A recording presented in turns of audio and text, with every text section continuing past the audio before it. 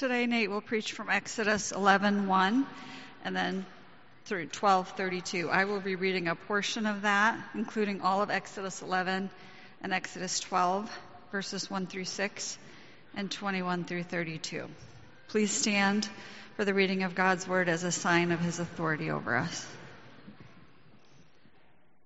The Lord said to Moses, "Yet one more plague, I will bring upon Pharaoh and upon Egypt. Afterward, he will let you go from here. When he lets you go, he will drive you away completely. Speak now in the hearing of the people that they ask every man of his neighbor and every woman of her neighbor for silver and gold jewelry." And the Lord gave the people favor in the sight of the Egyptians. Moreover, the man Moses was very great in the land of Egypt, in the sight of Pharaoh's servants and in the sight of the people. So Moses said, "Thus says the Lord, about midnight I will go out in the midst of Egypt, and every firstborn in the land of Egypt shall die, from the firstborn of Pharaoh who sits on his throne, even to the firstborn of the slave girl who is behind the handmill, and all the firstborn of the cattle. There shall be a great cry throughout all the land of Egypt, such as there has never been, nor will be again. But not a dog shall growl against any of the people of Israel, either man or beast, that you may know that the Lord makes a distinction between Egypt and Israel. And all these your servants shall come down to me and bow down to me, saying, 'Get out, you and all the people who follow you.' And after that I will go out." And he went out from Pharaoh in hot anger. Then the Lord said to Moses, "Pharaoh will not listen to you, that my wonders may be multiplied in the land of Egypt." Moses and Aaron did all these wonders before Pharaoh, and the Lord hardened Pharaoh's heart, and he did not let the people of Israel go out of his land. The Lord said to Moses and Aaron in the land of Egypt, "This month shall be for you the beginning of months. It shall be the first month of the year for you. Tell all the congregation of Israel that on the 10th day of this month every man shall take a lamb, according to their fathers' houses, a lamb for a household. And if the household is too small for a lamb, then he and his nearest neighbor shall take according to the number of persons, according to what each can eat, you shall make your count for the lamb. Your lamb shall be without blemish, a male, a year old. You may take it from the sheep or from the goats, and you shall keep it until the 14th day of this month, and the whole assembly of the congregation of Israel shall kill their lambs at twilight."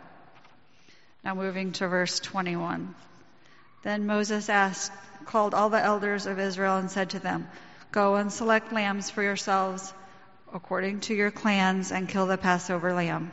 Take a bunch of hyssop and dip it in the blood that is in the basin, and touch the lintel and the 2 doorposts with the blood that is in the basin.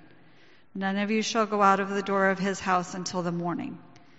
For the Lord will pass through to strike the Egyptians, and when he sees the blood on the lintel and on the 2 doorposts, the Lord will pass over the door and will not allow the destroyer to enter your houses to strike you.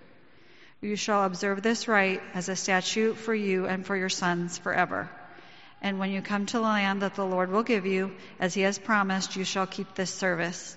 And when your children say to you, 'What do you mean by this service?' you shall say, 'It is the sacrifice of the Lord's Passover, for he passed over the houses of the people of Israel in Egypt when he struck the Egyptians, but spared our houses.'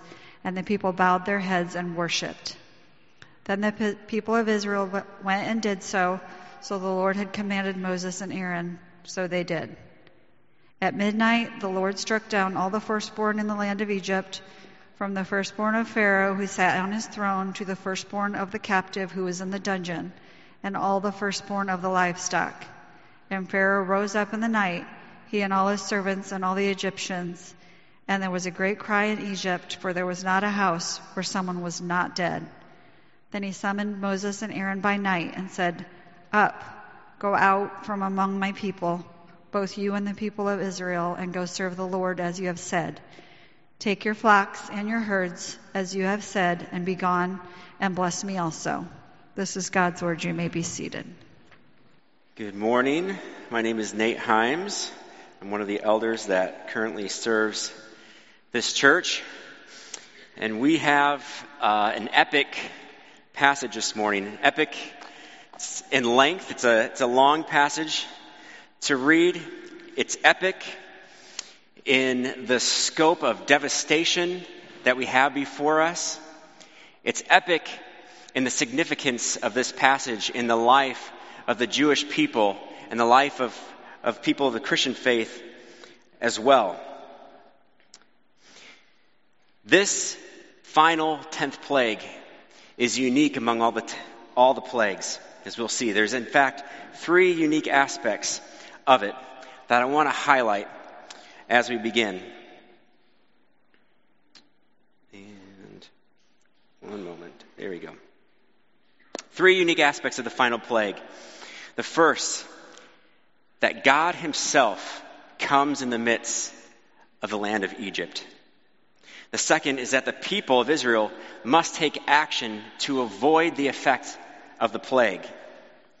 And the third is that the pattern of the narrative and the plot, and even just the structure of this plague, is completely different than the 9 plagues we saw before.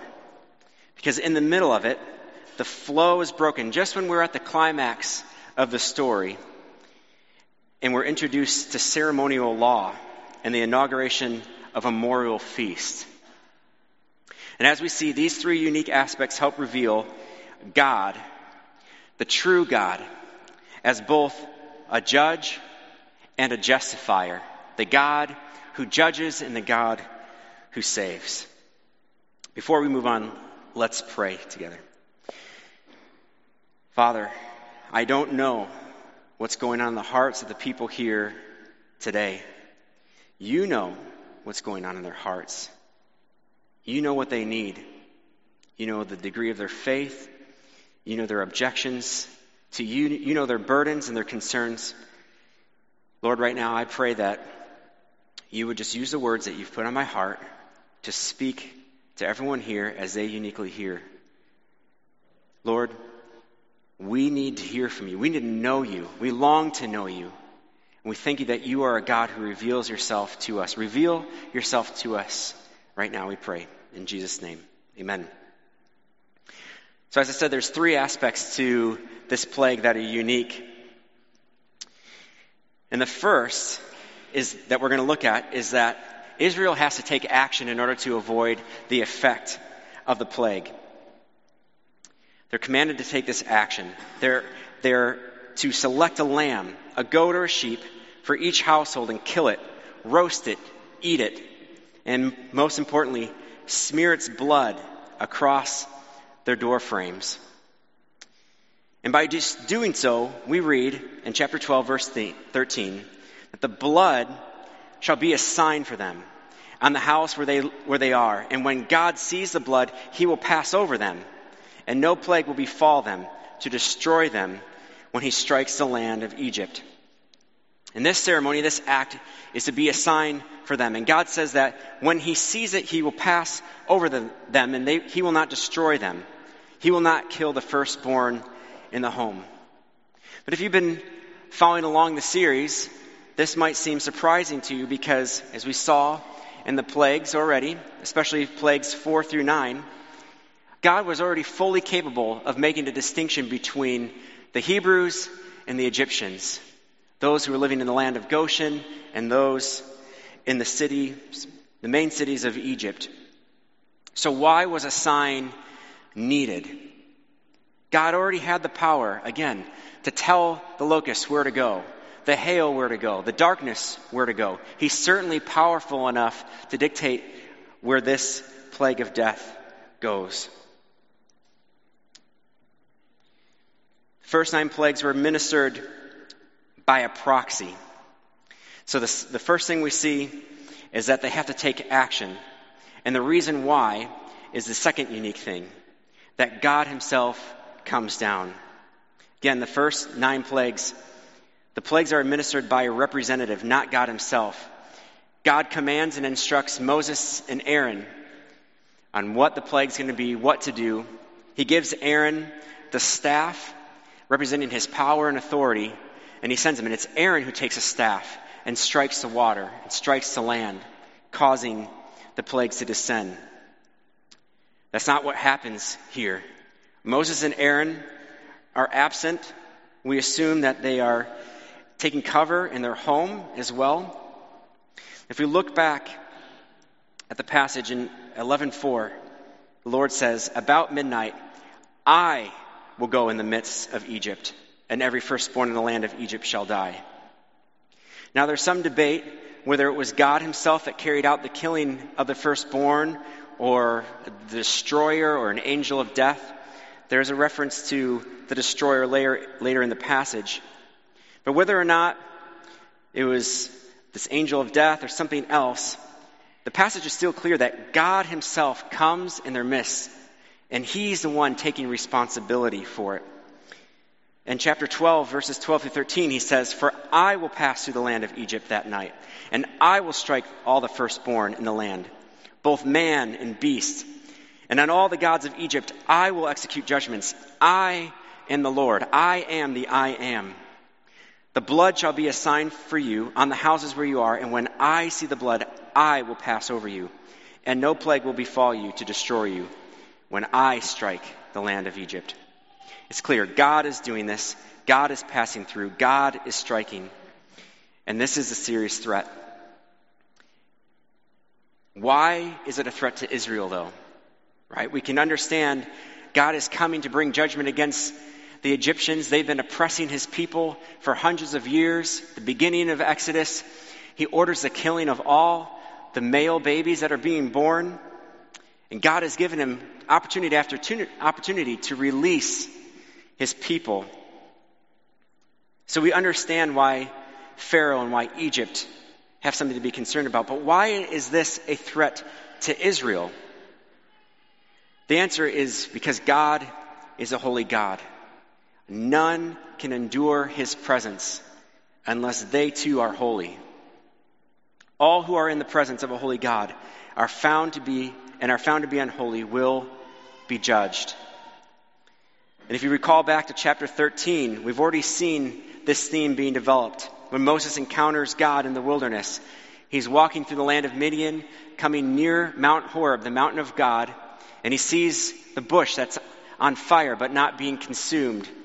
And his attention is drawn to it, and he turns to draw near. And God says, "Moses, do not come near. Take your sandals off your feet, for the place on which you are standing is holy ground." God was present there, and the land was holy, and so it was a serious threat to Moses. He dare not come any closer. And this theme of God's holiness and the requirement for his people to be holy, to be in his presence, to dwell with him, is going to be repeated again and again in the coming chapters of Exodus.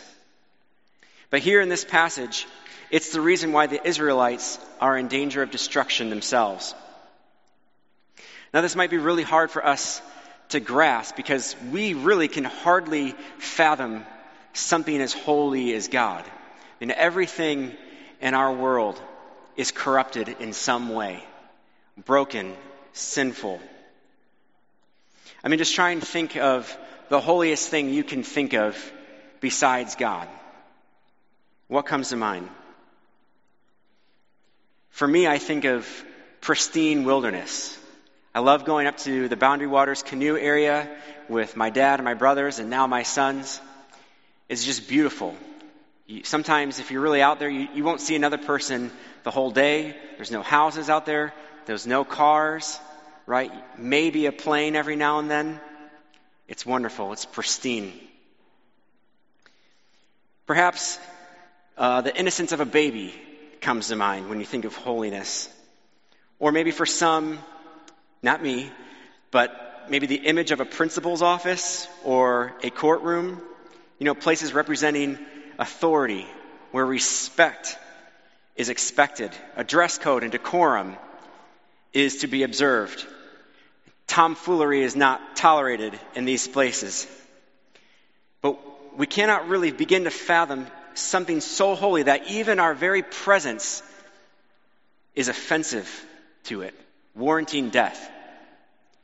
And that is part of the point of this passage and much of what is to come in Exodus. We vastly underappreciate the holiness of God, the awesomeness and the severity of his perfection. And we vastly underappreciate our own need to be made holy. The horror of this plague displays the harsh reality of God's judgment.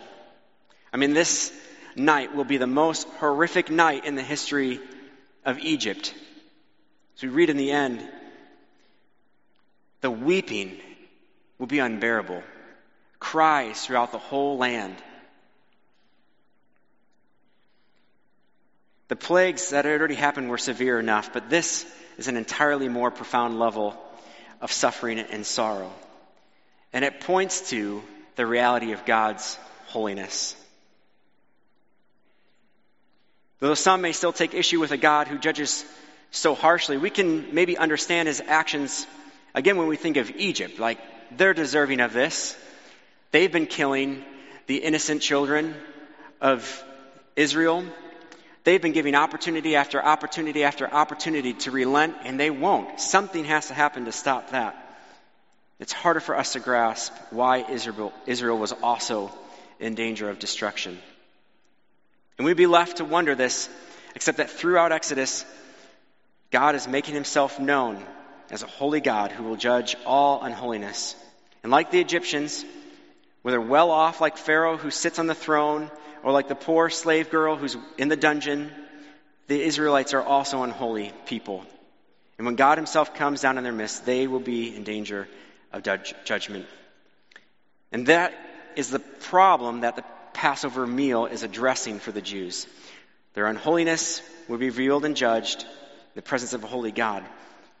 But how does the blood of a Passover lamb do anything about that, right?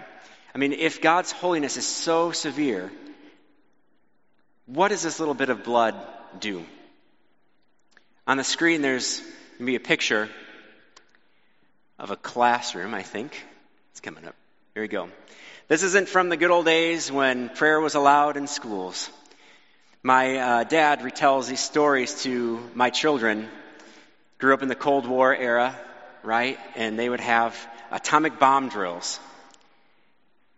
In case a bomb was detonated near their town, they were to go and hide under their desks for cover, right? And everyone who's retold these kinds of stories to me, they all chuckle and say, like, this is ridiculous. Like, there's nothing that this is going to do in the event of atomic bomb, right? It's a similar thing. What is this little daub of blood over the doorpost going to do if God is so holy and we are so unholy in his presence?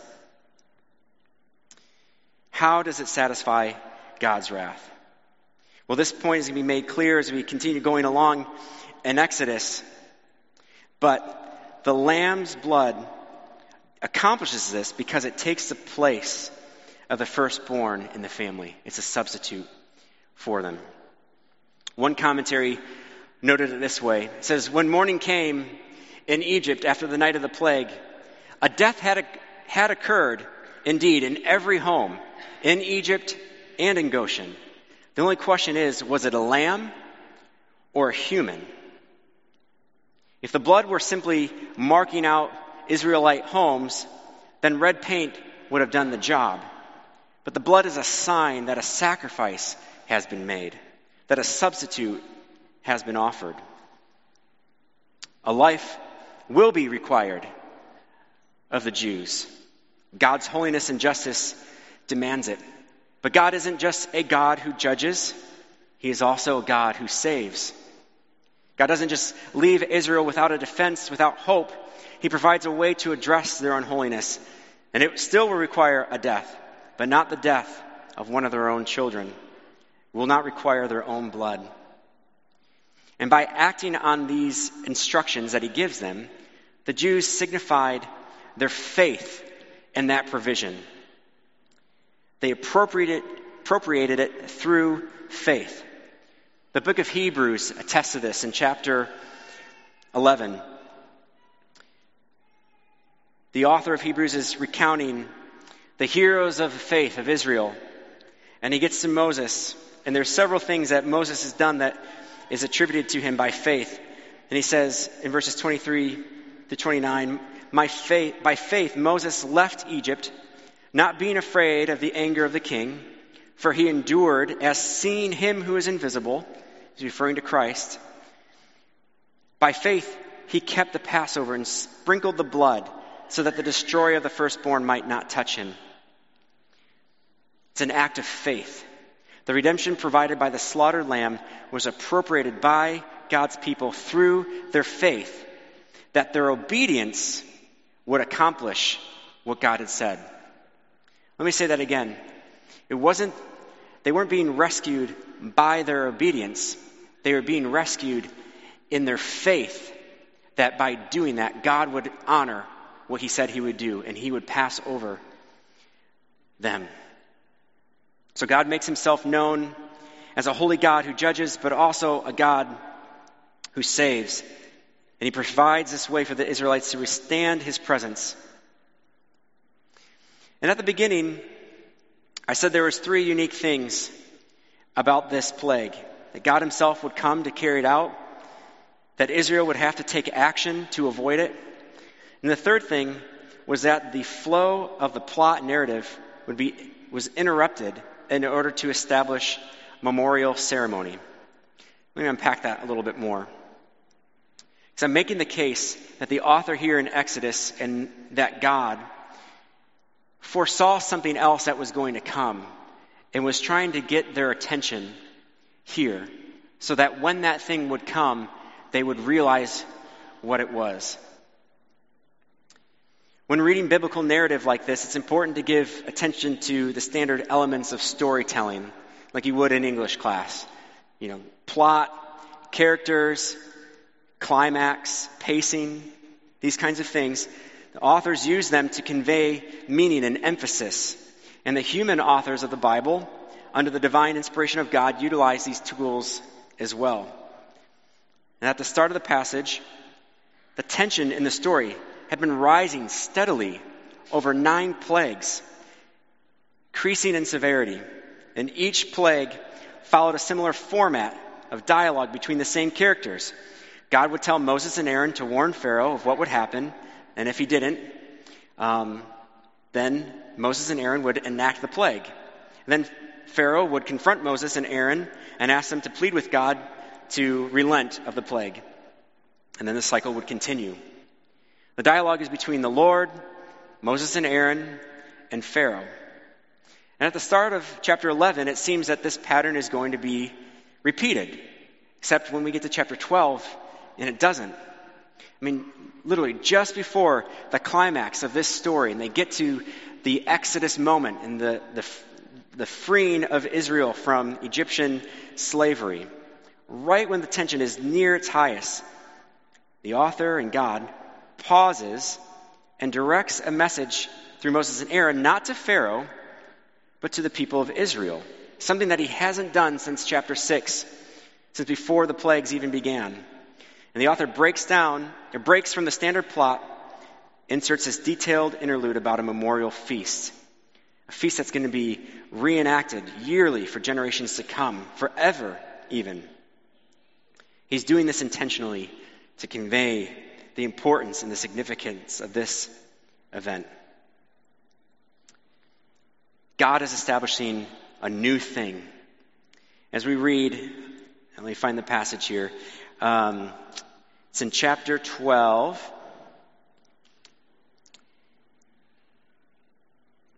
The Lord said to Moses and Aaron in the land of Egypt, "This month shall be for you the beginning of months.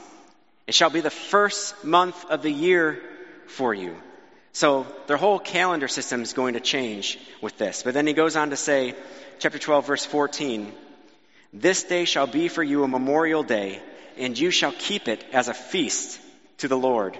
Throughout your generations, as a statute forever, you shall keep it as a feast."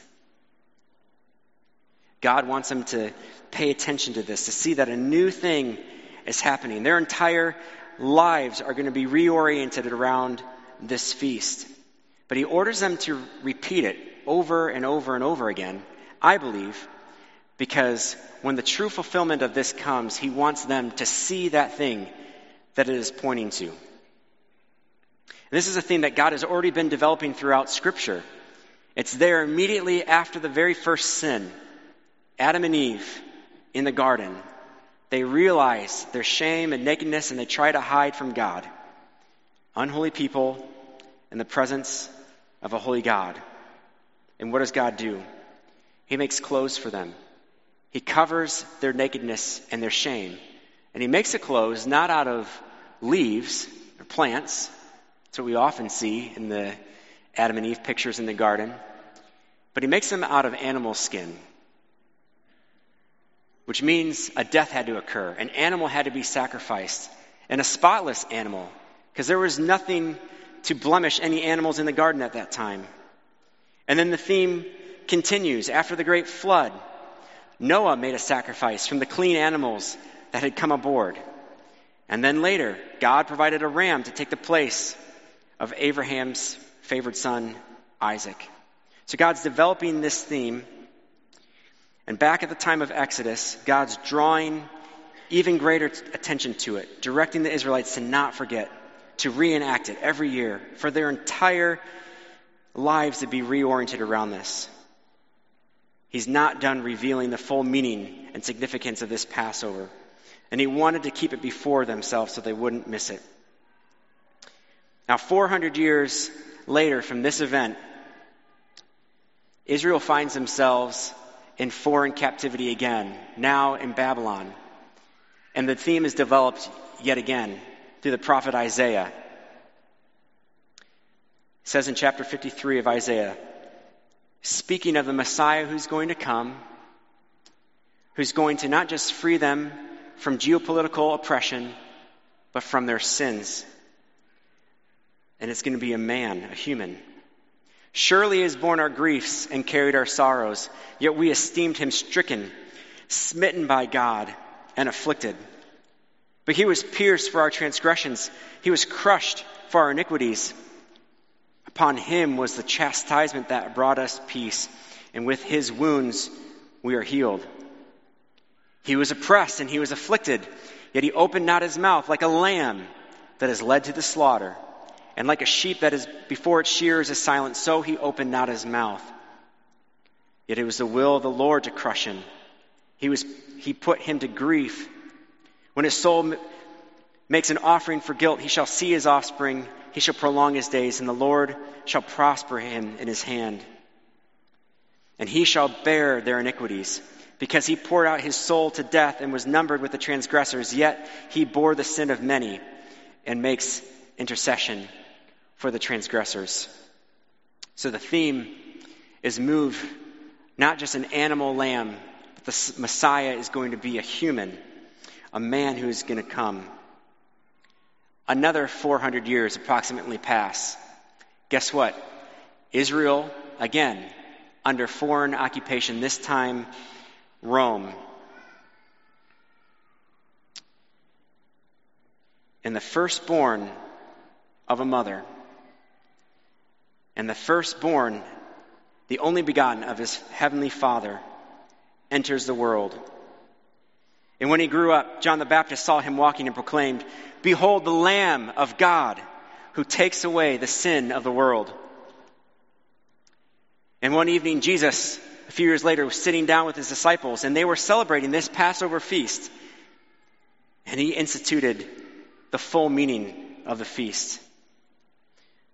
A meal that was first simply pointing to him all along. And he broke the bread and said, "This is my body broken for you. Take it and eat." And he poured a cup of wine and said, "This cup is the new covenant in my blood. As often as you take this bread and drink this cup, you do this in remembrance of me, for you proclaim my death until I return." And they finished that feast, and he went out and walked to face his accusers and to face the most imaginable, horrific sacrifice in the history of the world. The Messiah did the unthinkable. And though he was completely holy, without spot or blemish, He willingly allowed himself to be slaughtered and hung up on a cross for all to see, including God. And God saw his blood and his sacrifice, and his wrath was satisfied. In Romans 3:21 through 26 we read, "But now the righteousness of God has been manifested apart from the law, although the law and the prophets bear witness to it, the righteousness of God through faith in Jesus Christ for all who believe. For there is no distinction. For all have sinned and fall short of the glory of God and are justified by his grace as a gift through the redemption that is in Christ Jesus, whom God put forward as a propitiation by his blood to be received by faith. This was to show God's righteousness at the present time, so that he might be just and the justifier of the one who has faith in Jesus." People of Christ's community, this is our God. This is the God who is revealing himself to us, who's making himself known to us as both the just and the justifier, the God who judges and the God who saves. That's who he was back in the garden with Adam and Eve. That's who he was back in Egypt. And that is who he is today. And just like Adam and Eve in the garden, and just like the Jews and the Egyptians in Egypt, we too are in need of being justified, of being saved before the presence of a holy God. And just like the sacrifice of that lamb was appropriated by faith by each Jewish home when they trusted God's command and smeared the blood on their door, trusting that it would protect them from God's destruction, so we too can, through faith, appropriate the blood of Jesus over our lives. So all I have to do to be saved is believe? I mean, people ask Christians that all the time, like, that's it? You just say that's all I have to do is believe. Yes, that's all you have to do is believe. John 3:16, it says it so clearly. "For God so loved the world that he gave his only Son, that whoever believes in him should not perish but have eternal life. For God did not send his Son into the world to condemn the world, but in order that the world might be saved through him. Whoever believes in him is not condemned." Do not put your trust in the gods of Egypt in this world. Do not think you will be safe when the holy God comes in the fullness of his presence, in the fullness of time.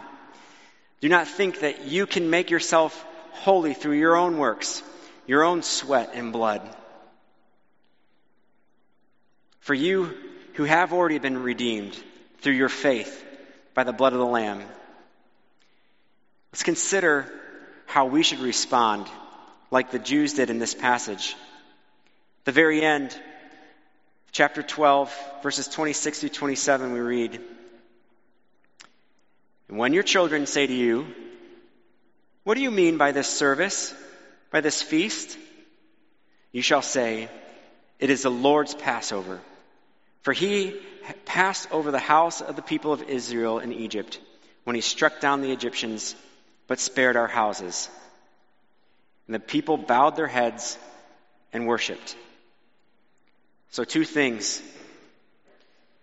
Tell someone about what the Lord has done for you. Tell them about the Lord who is both judge and justifier, the God who judges and the God who saves. Perhaps God is putting someone on your mind and your heart right now. Tell them. Don't delay. They need to hear that. This sacrifice is for them as much as anyone else. Parents, tell your children, even today during communion, what is the meaning of this meal? Why are we doing this week after week? Why do we dip the bread in the juice? Let them know the significance of it to you in hopes that they will come to put their faith in the sacrifice of Jesus as well. And we're going to take communion in a moment together. And after we do, we'll bow our heads and we will worship. We will sing with joy to the Lord, who is our Passover lamb. Let's pray. God in heaven, what an amazing gift. What an amazing God you are. We have seen your power, your supreme authority over all things, and we see your great holiness. Lord, how amazing it is then that you condescended and sent your Son in human form to take our place. A gift that we never deserved, that we can never earn, Lord. Help us to rest in the peace that you provide through your Son, Jesus Christ, Lord. And we pray for those who do not know this yet. We pray for Israel, the Jews who are still looking for the Messiah, who are still trusting in the sacrifice of lambs and goats to atone for their sins, Lord. We pray that you would not only rescue them from recurring geopolitical oppression, but most importantly, from the wrath of you, your holiness. Pray this in Jesus' name. Amen.